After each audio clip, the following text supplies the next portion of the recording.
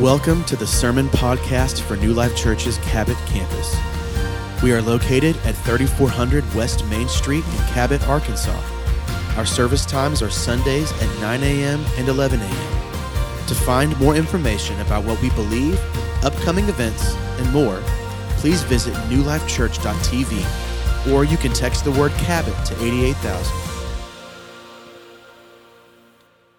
We're in a series on the wisdom books, and so we're just talking about what the Word tells us about Lady Wisdom, as it's referred to. So you may want to take some notes of that, men in the house. Wisdom is referred to as a woman, so you may want to listen up. My wife bought me this shirt. I didn't think it was all that great. I've gotten a lot of compliments today. She's wise, okay? So listen to your wives. This week, I want to talk to you about guarding your heart. Our primary text is in Proverbs chapter 4, starting in verse 20. This is the NIV version. My son, pay attention to what I say. Turn your ear to my words. Do not let them out of your sight. Keep them within your heart, for they are life to those who find them and health to one's whole body. How many of y'all want to be healthy in every part of who you are? Amen? And then it says, above all else, guard your heart. For everything you do flows from it. Okay, so reality is I kind of realized, man, I might have done these a little bit out of order, because last week I talked to you about really guarding your words. But the truth is this, your words are going to come from whatever's happening in your heart. Your actions, everything that happens in your life, like this verse says, everything is going to come out of your heart. So if we're going to guard something, I think it's pretty important that we guard our hearts. What does that mean? What does that look like? I think we need to put some things in place to guard and guide and protect our hearts, because every single thing that we end up doing comes from that place. We live in a day and age, though, that the guards of our hearts are under constant attack. All the time, from all over the place. I think one of the major attacks that happens against those guards is just our pace of life. I think especially, if I'm just being honest, in our community specifically, in the culture of our community, I've seen the pace of people's life cause more destruction to what God would want to do in their life than anything else, because we are busy people. Because all of us have hundreds of kids. And all those kids want to do something. And we want to help facilitate that. And so what happens is we get busy. So busy that we don't take time to meditate on God's word, to spend time in devotion to Him. Guard down. Sit with other believers and get coached and get wisdom. Guard down. Or just think through the things that we do and say. Another guard down. I think another issue is just the instant access to everything we want. It's just so easy. But sometimes getting everything we want in that moment is not good, and it certainly isn't from God. Ecclesiastes 5:2, another wisdom book. Do not be quick with your mouth. Don't be hasty in your heart. I think sometimes the issue is the speed in which we can communicate, or that we do communicate with people, is another way that we put our guards down. It's probably really, really good that Facebook did not exist when I was a teenager. Can anybody agree with that? Because, I probably would have been in a lot of trouble if it had been the case. But we live in a culture that says if you feel something, then it's true. These things have deteriorated the guardrails that God would set up to keep us on the road of life and life to the full. So today we're going to look at how we need to build these guardrails back up. Countries have borders and controls. I've noticed that. I've traveled 50-something countries around the world. And the strongest nations are the nations that have borders. very intentional and specific ways that they guard what's coming in and coming out. Now, I'm not saying that what they're guarding is always good. I've been to some places where, that are communistic, and what they're guarding isn't necessarily good, but they're a strong nation because they understand we've got to control what's coming in and coming out. I've also been in places where there wasn't much of a border at all. I just walked back and forth across the border, just wherever. And those places are typically not strong. They're not strong. I think about Israel when I got to visit there, man, you talk about some controls and borders, walls. Even in Jerusalem, there's walls around specific areas of the city because they understand that if you don't protect, there are certain influences that will affect the heart of the city. The culture, the intention, the morality. I certainly think we should have some borders around our hearts, some guides, some things that we set in place that control what's coming in and going out. Men and women in the room, and specifically single men and women in the room, your heart should have a freaking passport so that the next fine thing that walks in the room doesn't just have full access to whatever they want. You should have some controls around your heart. So what's the opposite of a guarded heart? Well, it's an unguarded heart. What's at stake? Well, anything can come in and out. Any thought, feeling, any image, any sound. Free reign to come and go as they please. How dangerous is that? We have to control what comes in and goes out. So how do we guard our hearts? I think, first of all, you guard it with holiness. Now, before you start zoning out, holiness, here we go again. I remember hearing about this growing up. Let's talk about what holiness really is. What am I saying? David talked about this in his prayer of repentance. In Psalm 51:10, it says, "Create in me a clean heart, O God, and renew a loyal spirit within me." What is he saying? Renew a godly fear, holiness inside of me. The guardrail of holiness, a clean heart. The heart not guarded by holiness will look and listen to anything. There are some shows and movies, church, that we just have to stop watching. I've always been a fan, honestly, of great film. I like watching movies, but a lot of times great films are not great for me. They're not what I need to be watching. Sometimes they just start throwing nudity and sex in there. When there's an F-bomb every other sentence, sometimes it's just crude and degrading stuff. So here's the thing. You may have issues with your words, like we talked about last week. You may have issues with your thought life, impurity, or coarse joking, or anger, or fear. Probably not a good idea that you watch movies and shows that are constantly promoting those behaviors, those feelings, those attitudes. What about music? What do we listen to? Where are we going on the internet?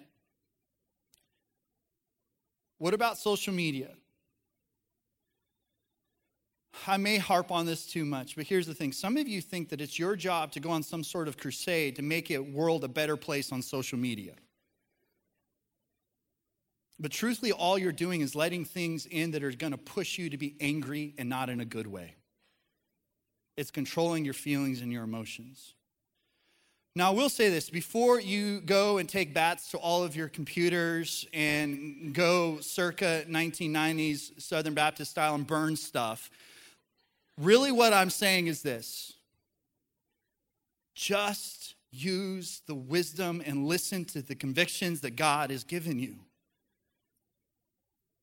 One other thing, not everyone has the same convictions that you have. And it is not your job to push your convictions on other people. Please let the Holy Spirit do his job. He is much better at it than you will ever be. And there's a difference between convictions that are according to the absolutes of our faith, like the essentials of our faith, that's one thing, but there are other convictions that honestly are more subjective. Can I give you an example? I like Lord of the Rings, okay? Some of you just got way too excited about that, but I do. But some people are like, no, we ain't gonna watch that because there's wizards and there's magic and we just, okay, that's fine. It's totally fine. I just don't have that same conviction about that. But what's a good guideline? Okay? Because I don't think it should just be relative, like whatever works for you, works for you, what works for me, works for me. No, the Word of God helps us set a boundary and a standard. So this is what it says in Philippians 4:8. And now, dear brothers and sisters, so talking to all of us, one final thing. Fix your thoughts on what is true and honorable and right and pure and lovely and admirable. Think about things that are excellent and worthy of praise. So this is a great guideline. It's a great guideline. I personally think that Jason Bourne dominating some bad guy is pretty holy.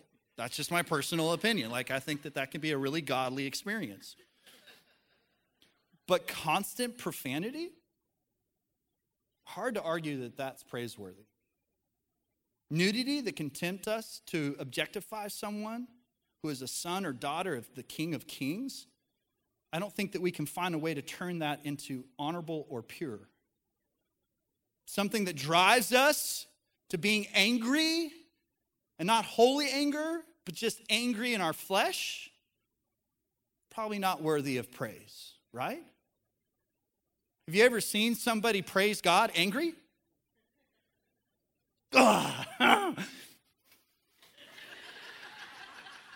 Whoa. Yeah. That looks a little ridiculous. Side note, for movie and show watching, I strongly encourage you to look up something called VidAngel. It's a filtering program. It's awesome. You can it'll put anything in there that could be any remotely possibly offensive, and it allows you to filter anything and everything that you want to. And what I like about it is if we're wanting to watch a show, like every once in a while we'll see somebody, hey, you got to check this show out, check that show. And we're like, okay, we'll check it out. But what's great is when you go on there and it gives you the options of how much stuff you can filter, you can know right away if it's trash or not. Because if you go on there and there's like 500 things that you can filter, and then it shows you like the timeline of the show and what all will be cut out, it's like, well, we'll get to watch about 45 seconds of that show once they cut everything out. Which, that's great, because then we know, no, that's just trash. It's also a little discouraging because some of y'all are watching that stuff. But it's an incredibly helpful program. So I just want to throw that out there. I don't even get any kickback for that. Maybe I should go as a spokesperson, maybe make a little side money, a little side hustle, but it is an awesome, awesome program. I do think, though, a lot of times what happens is things just manifest in our thoughts. It doesn't necessarily always come out in our action, but we just get consumed in our thoughts. Ever been really angry at someone, but just completely in your head? It happens to me almost every time I drive. Like almost every time I drive. Like I have to repent a lot when I'm driving. I just get angry in my head. Some of the darkest things, though, have come out of just our thoughts and daydreams. We need guardrails of holiness to extend to every self-generated or enemy-generated thought. Don't blame every thought on the enemy. You expose yourself to stuff, that stuff will generate thoughts. Don't be like, oh, the devil be so busy today. We just got done watching trash last night. No, we have to take responsibility. But when you know and you're convicted those thoughts are not what they should be, I think the Lord would have us to put some guardrails there. I want to encourage everyone in here with this. If you struggle with ungodly thoughts, don't worry. We all do. Every person in here. Just don't dwell on them. Don't dwell on them. The enemy is a punk, and he loves to throw thoughts into our minds. That happens sometimes. The problem comes when we dwell on them. When we dwell on them, then passing thoughts become permanent triggers that develop major sin. This is how we become addicted to stuff. A heart guard can help you avoid this. Matthew 5:8. God blesses those whose hearts are pure, for they will see God. So why do we need to have guardrails of holiness so that we can see God? I don't think that it's God that hides from us. Let's just look at the precedent. When Adam and Eve sinned, who looked for who? God looked for Adam and Eve. God's not hiding from you, but without a guardrail of holiness around your heart will lie to you and tell you that God is hiding from you.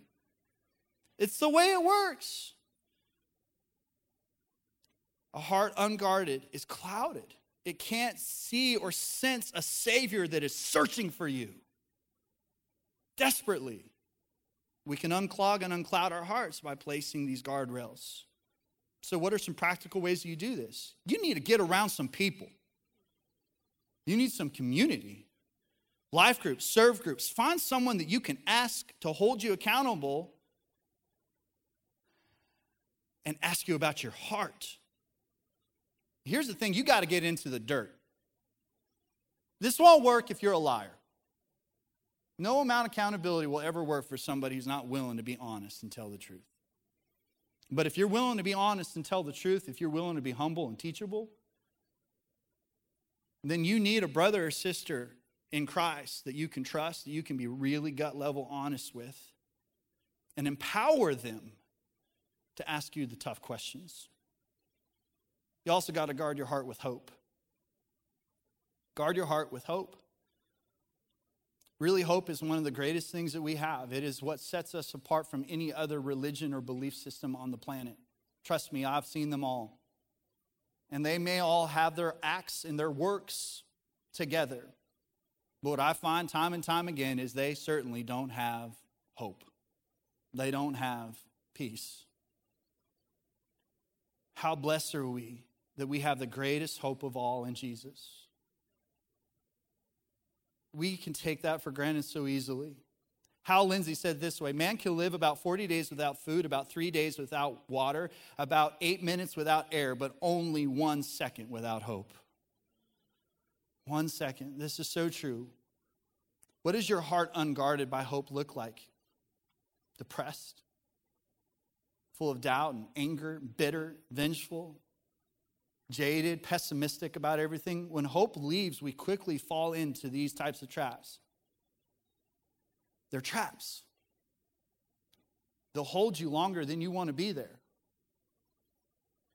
So I've had a couple seasons in my life when I just was tired, no energy, no enthusiasm, and quite honestly, it was probably depression. I wasn't diagnosed with that, but I've been around enough depressed people that I'm like, I feel like I've seen this before. I've been in seasons like that. And I'm sure we can all relate to this. You get to a point where you just feel like every day is looking the same. It's like, what do? I get up in the morning and I fight with kids to get them to school. And then I go to work and I just work and I have to fight there and think way too much and stress about stuff and deal with people. And then I come home. And I do more of what I did in the morning at night. And I just go to bed after watching some trash on Netflix. Well, if that's the pattern, yeah, you'll lose hope pretty quick. And I've allowed myself to slip into seasons like that. And when this happens, I'll start struggling with anger. That'll happen pretty much right away. And then I'll get bitter about a few things. And then I'll get pessimistic, negative. The hardest thing is nothing is ever relaxing. Because I'll think, man, can't wait for my day off. Can't wait for my day off. Can't wait for my vacation. Man, I just need a vacation. The problem is you can go on vacation, but if you go on vacation and you don't have a guardrail of hope around your heart, you're going to come back just as exhausted as you were when you left. You can go to the best resorts. You can go and play golf until your hands fall off. But if you don't have hope in your life, you're going to go to bed after that vacation or after that hobby and still feel empty if you don't have hope. I'm so thankful that I had some guardrails up in my life during those seasons. They weren't as strong as they needed to be, but they were still there. And God quickly reminded me, James, have hope. It's a season.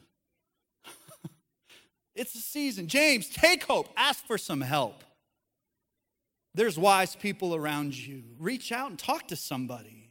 James, receive hope. I can miraculously give you energy and everything that you need. But when you're living with a heart unguarded by hope, you just let stuff fester until it becomes your reality. Even though it's not how God sees your reality. So some practical things. I think you should find some scripture that corresponds with the areas of your heart that are under attack with hopelessness. Find some scripture. Worry, Philippians 4:6-7. Philippians 4:6-7. Be anxious for nothing, but in all things with prayer and petition, with thanksgiving, present your requests to God. And then the peace that transcends understanding will guard your heart and mind in Christ Jesus. Can you tell I've had that one before? A little worry before? Depression, discouragement. Psalm 40, verse 1, I waited patiently for the Lord.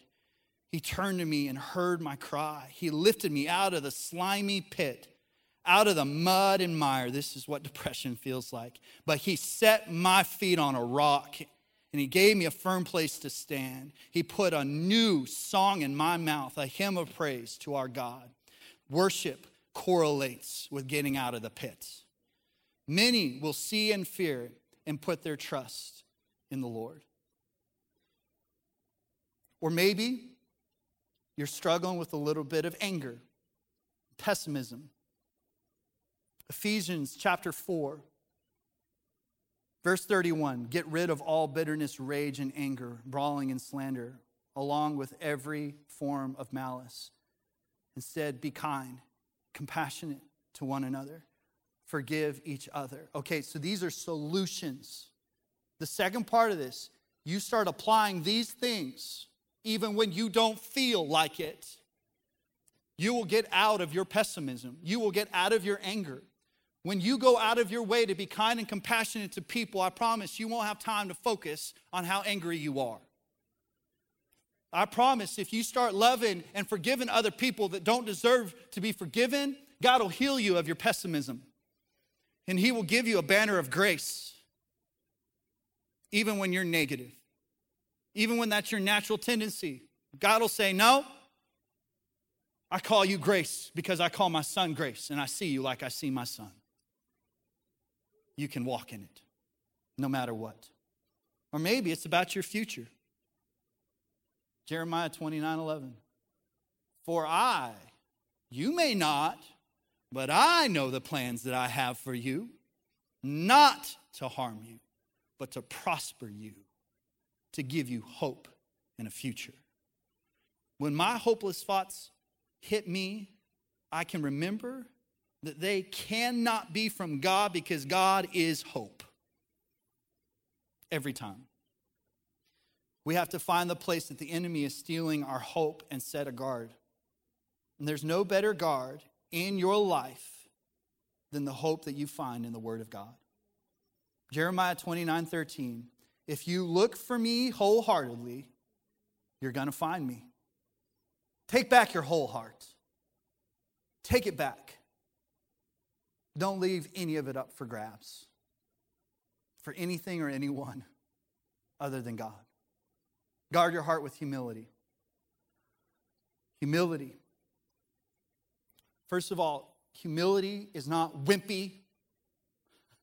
It's not like this soft-spoken, hey, God bless you. If you talk like that, that's fine.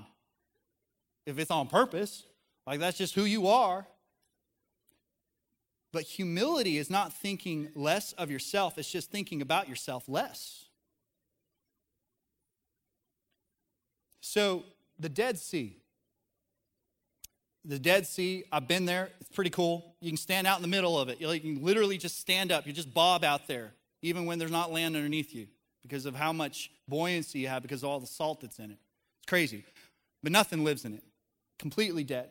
But I've also seen the Sea of Galilee. I've also seen the Jordan River. And both of those bodies of water are teeming with life. To this day, like the Sea of Galilee is not even that big.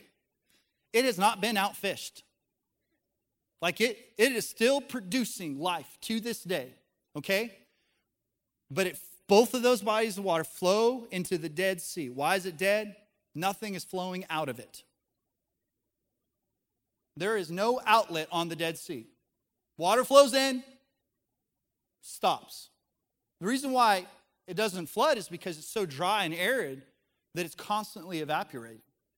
So even though there's water flowing into it, nothing flows out. Anytime there is a body of water, a sea or a lake, that is flowing into another sea or lake that flows into some other body of water, there will be life. When that water stops flowing, death happens. I find it to be the same way in our lives. If through community and the grace of God, and maybe even through this church, God is pouring life into you, but you are not pouring life out, you're going to die in your soul. Because God created you to be a conduit of life. Conduit of service. The reason why I'm talking about this is because the greatest remedy for selfishness and pride and conceit and narcissism is service.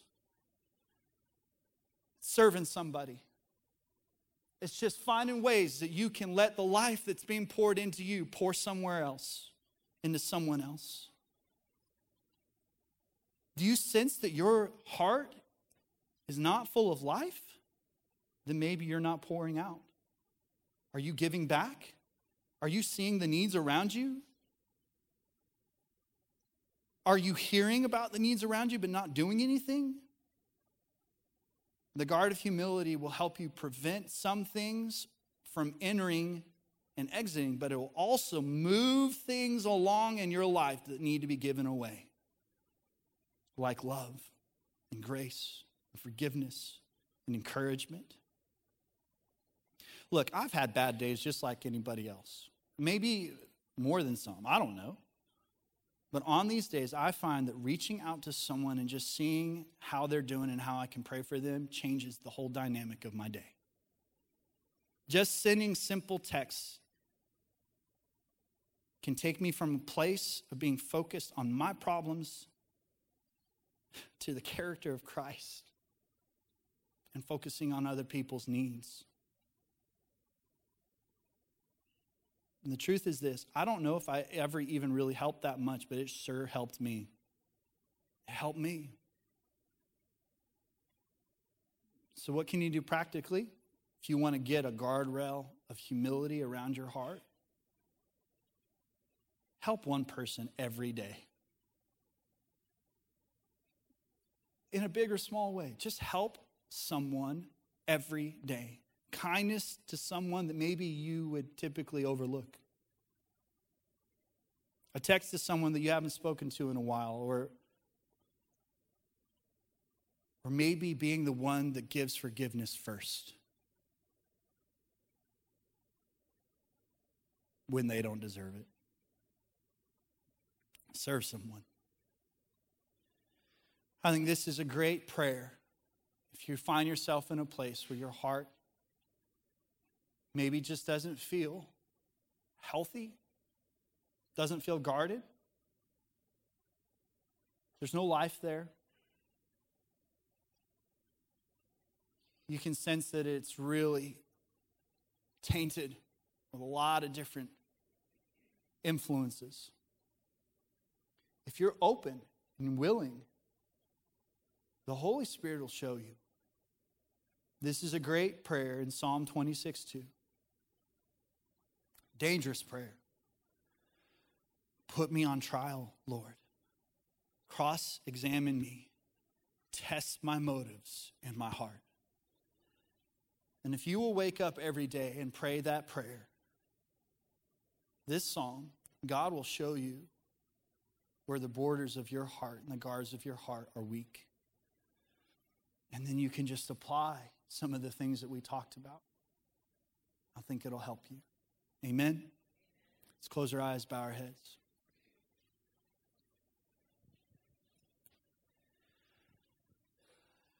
Nobody's looking around.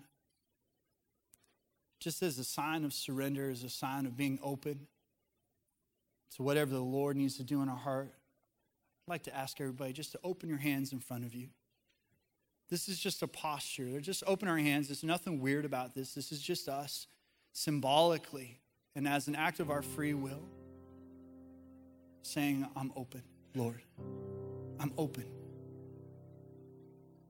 I'm open. This is the reason why you'll see people raise their hands and worship sometimes. This is a symbol, an act of our free will to say, I'm open. Take what needs to be taken. Give what needs to be given. I surrender. Father God, we bring you our hearts, the place that everything comes from. And we do pray that prayer. Examine us. Examine us. We know that you are a good and just God. There is no other judge that we would rather present our lives before than you. Examine us. Search our hearts. Help us to see any place that is unguarded,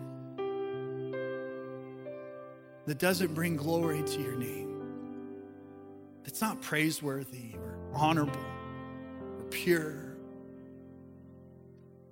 Whatever it is, God, would you speak to us, great counselor, Spirit of the living God, show us. And then as you show us, thank you for the conviction to be strong so that we adjust and walk out our repentance. There may be a couple of people here today that this sermon is definitely hitting home. You know that your heart is not in a good place, and it may be that the reason why it is not is because your heart has never been surrendered. It's never been surrendered. See, even believers, even myself, like I've talked about this morning, even as a Christ follower, I can struggle in seasons. But I can always return to the cross. I can always return to the hope that I have in Jesus. I can always return to the body of Christ. I can always return to his word and know that I can be restored and healed. But if you have never surrendered to Jesus, you do not have that hope. It cannot be manufactured. It cannot be earned. It cannot be something that you do religious things, even coming to church, and think that that's somehow how you obtain the hope. That hope comes in a place of surrender. That hope comes in a place of repentance. It's recognizing that your sin separates you from a holy God. But that holy God is crazy about you. He loves you with a love that is undescribable. And because of that love, he sent his only son, Jesus, to die for you. And it's when you understand that and you accept that price paid for your ungodly, unholy life, and you just receive that price and ask for forgiveness, that you can be saved. And if you're here today and you've never done that, or you felt like you did, but you still don't have hope right now, you still feel distant from God, you feel away from him, but you can sense that he is leading you right now. You're sensing he is still pursuing you, searching for your heart, and you know you need to respond to him. I want to give you a chance to respond. So nobody is looking. We're not interested in trying to embarrass you, but I am interested in you having a confidence and a boldness to make this decision to respond to what God is telling you to do. So if you know he is, and you know you need to surrender to him, you're away from him, I want to pray with you. Would you be willing to admit to me and to God that you need him? If you are, just put your hand up right now. As soon as I see your hand, you can put it down, but you know you're away from him. You need him. Thank you. I got you. Yes, ma'am. Anyone else? I need to make a decision to follow Jesus today. I'm away from God. Okay. Father God, I thank you so much for that one hand, because your kingdom is all about the value of every individual soul. Your kingdom is all about doing a full service and a full message and everything else for one person to know their value in you. So that one person that raised your hand, just say this. You can say it loud enough for your own ears to hear it, or just in your heart. You do need to tell somebody you made this decision. The word says if you believe in your heart and confess with your mouth, you'll be saved. The confession, the declaration of your faith is so that you can be encouraged and supported. But just talk to him and say, God, here's my life. And I know that I'm a sinner and I know I can't save myself. And I don't understand how you can love someone like me, but I have faith right now to believe it. And I believe that you love me enough that you sent Jesus to die on the cross for me. He paid the price for my sin. But he didn't just die and pay the price. He's not just my Savior, but he's my Lord, because he rose again from the grave. He defeated my sin. He defeated death itself. And he didn't do that just so that I can go to heaven. He did that so I can have life and life to the full now. But the only way that I can walk in that life, I have to be surrendered. So I surrender. I surrender and I repent.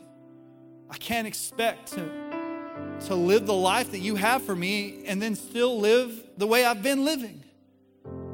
I've got to turn. I've got to walk towards your plan, your purpose, your standard, your word, the conviction of your spirit, the community of the believers. I need you, Jesus. Thank you. Thank you for saving me. Father, I thank you so much for that. I thank you for your grace and your mercy that's here for every one of us. Lord, we don't want to just keep on living so that grace may abound. We want to respond to the conviction of your Spirit. Why? So that we can see you. Because we live in a world where we need to see you clearer than we ever have before, Lord. Help us to guard our hearts so we can do that. In Jesus' name.